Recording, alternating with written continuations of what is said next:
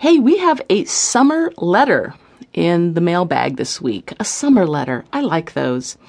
Jennifer in Trinidad, California says, come up to Trinidad, Susie. But after she says that, she asks, what are your best tips for outdoor sex?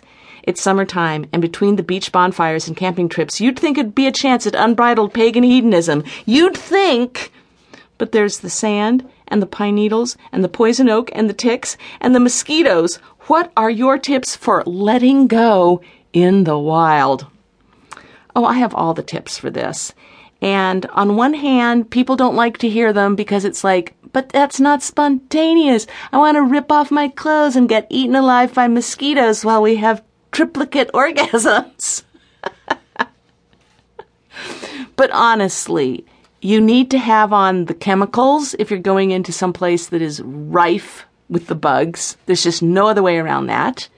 You need to have, and I hardly ever say brand names, but this is inescapable. You have to have that miracle lotion called Technu for poison oak. There is nothing else that works. Just scratch everything else off your list. There's only Technu. Technu is my god.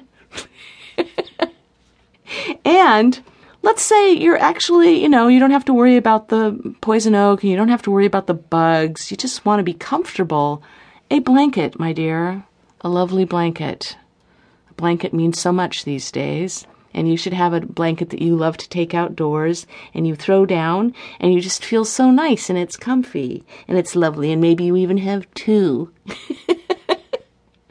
Blankets are sexy. I think all the first things I said are not, but blankets and little ground coverings of all kinds can actually be quite sexy and fun and make you laugh and help you come.